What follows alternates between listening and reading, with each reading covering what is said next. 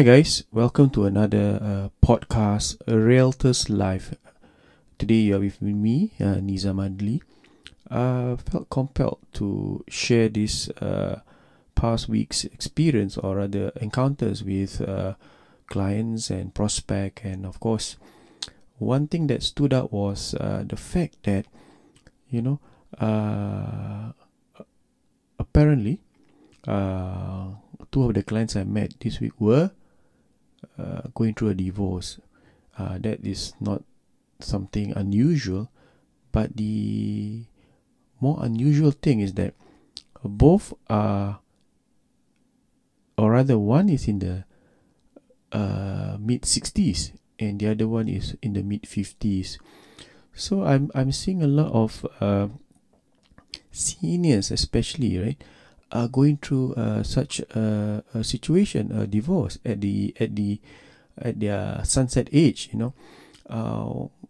What does it mean in terms of when it comes to their matrimonial asset or their property?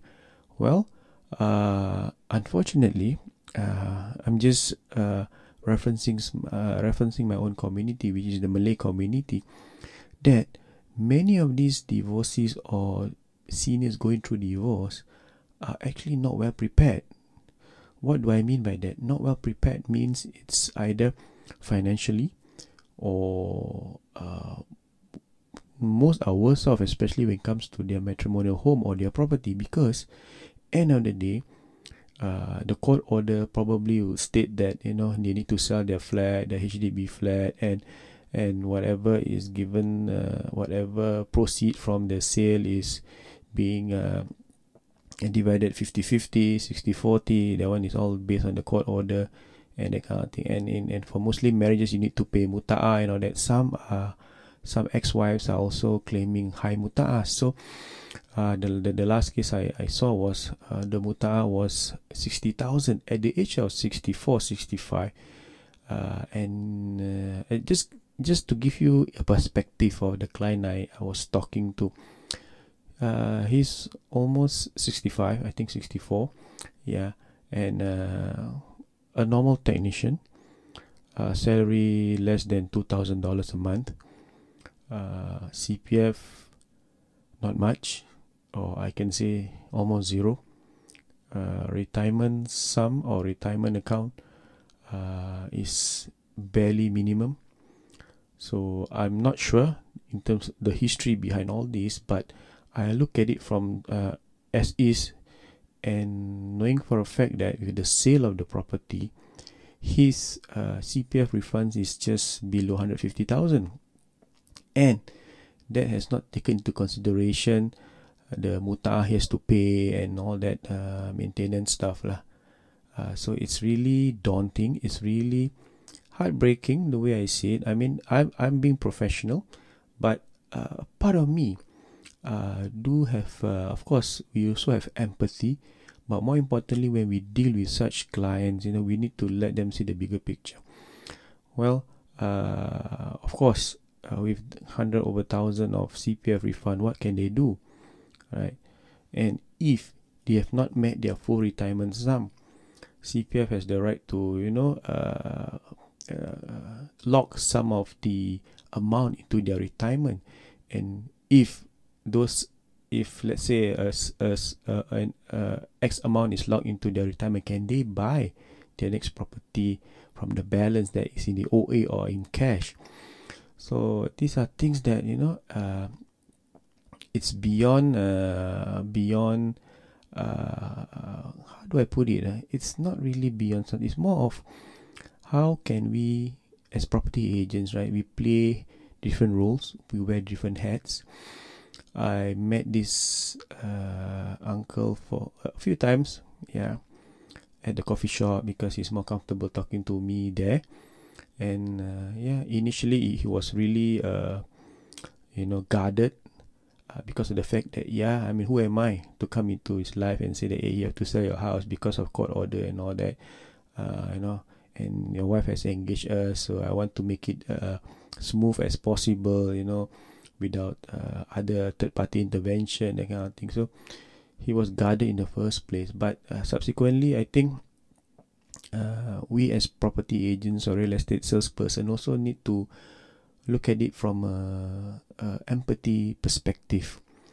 If you empathize, we are able to understand their needs and their, at that age I can't say aspiration, but really it's their needs. Right?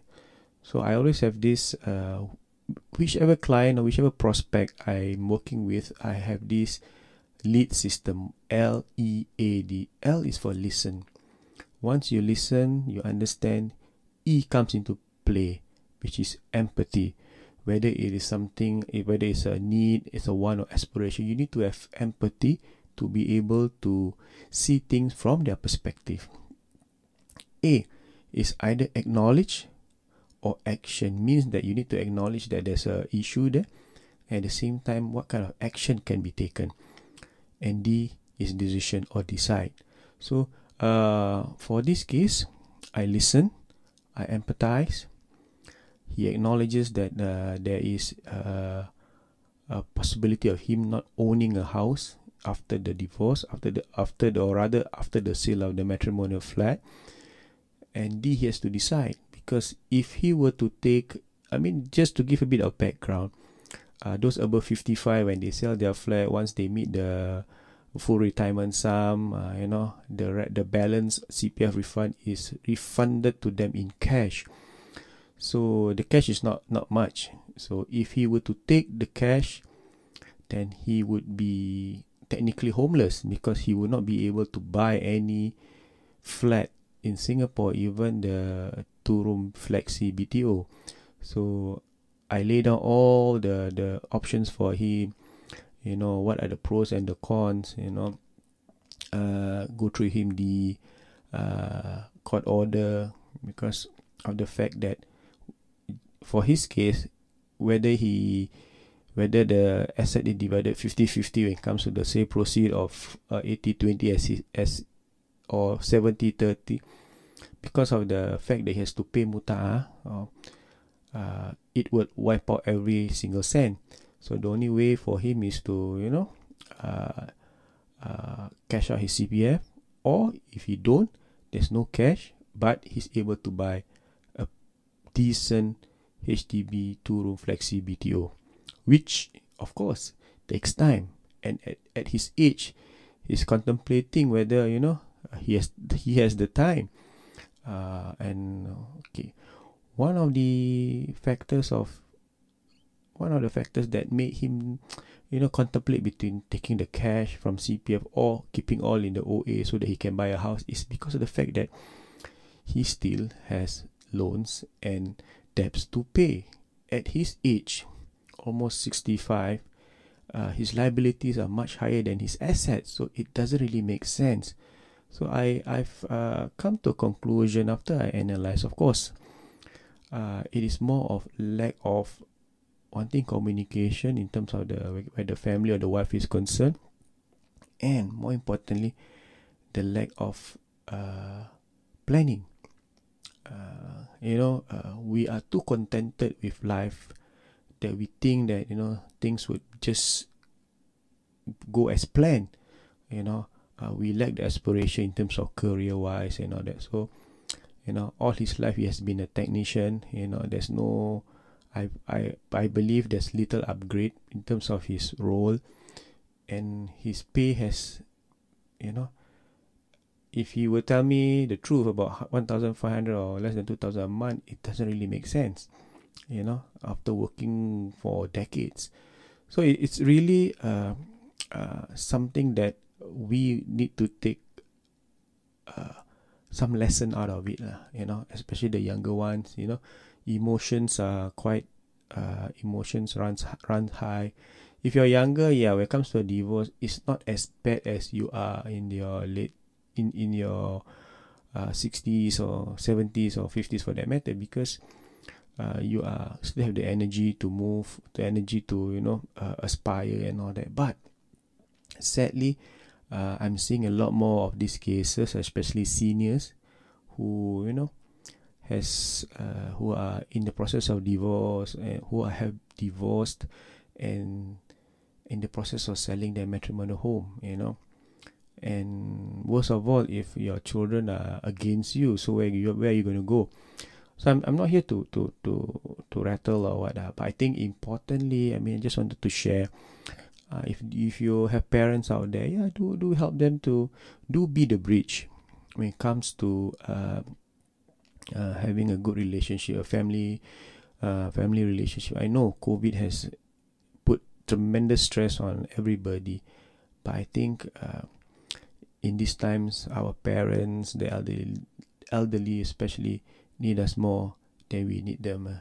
So this is just my ramble for tonight, because I just needed to get it off my chest and share with you out there that as property agents, we, like I said again, we play many roles, and we also wear many hats, and we need to be impartial when it comes to making the right decision and looking at the bigger picture. And you cannot take sides. This is how we at Nizam function. It can be very straining as well, because you are thinking of people's problem. But I mean, I'm glad that I'm in this line, because I'm able to help people. Not everybody. I'm not here to save the world, but at least I've helped one or two out there to see the bigger picture and move on. The keyword for these people is to move on, and you need to lend them an ear. Just before this podcast, I'm recording this at almost midnight. So earlier today in the evening, I met another divorcee, who not. I mean, one other thing I can deduce from my conversation is that he is the lack of taking ownership over what's going on, and he left it all to the wife, or he just planned that it will go as smooth as possible. But a misstep could just lead to something that is that's been boiling for years and years. So you just need a trigger, or what we call a tipping point, for the spouse to file a divorce, or the kind of thing. And and when you have been working hard for 20 over years, for decades, paying your house, wanting to have a good family relation, to retire happily and all that, but then bam, these things happen. So I'm just reminding myself as well, so that we are all prepared. We must be aware of our surrounding, our spouse, and our responsibilities, I believe.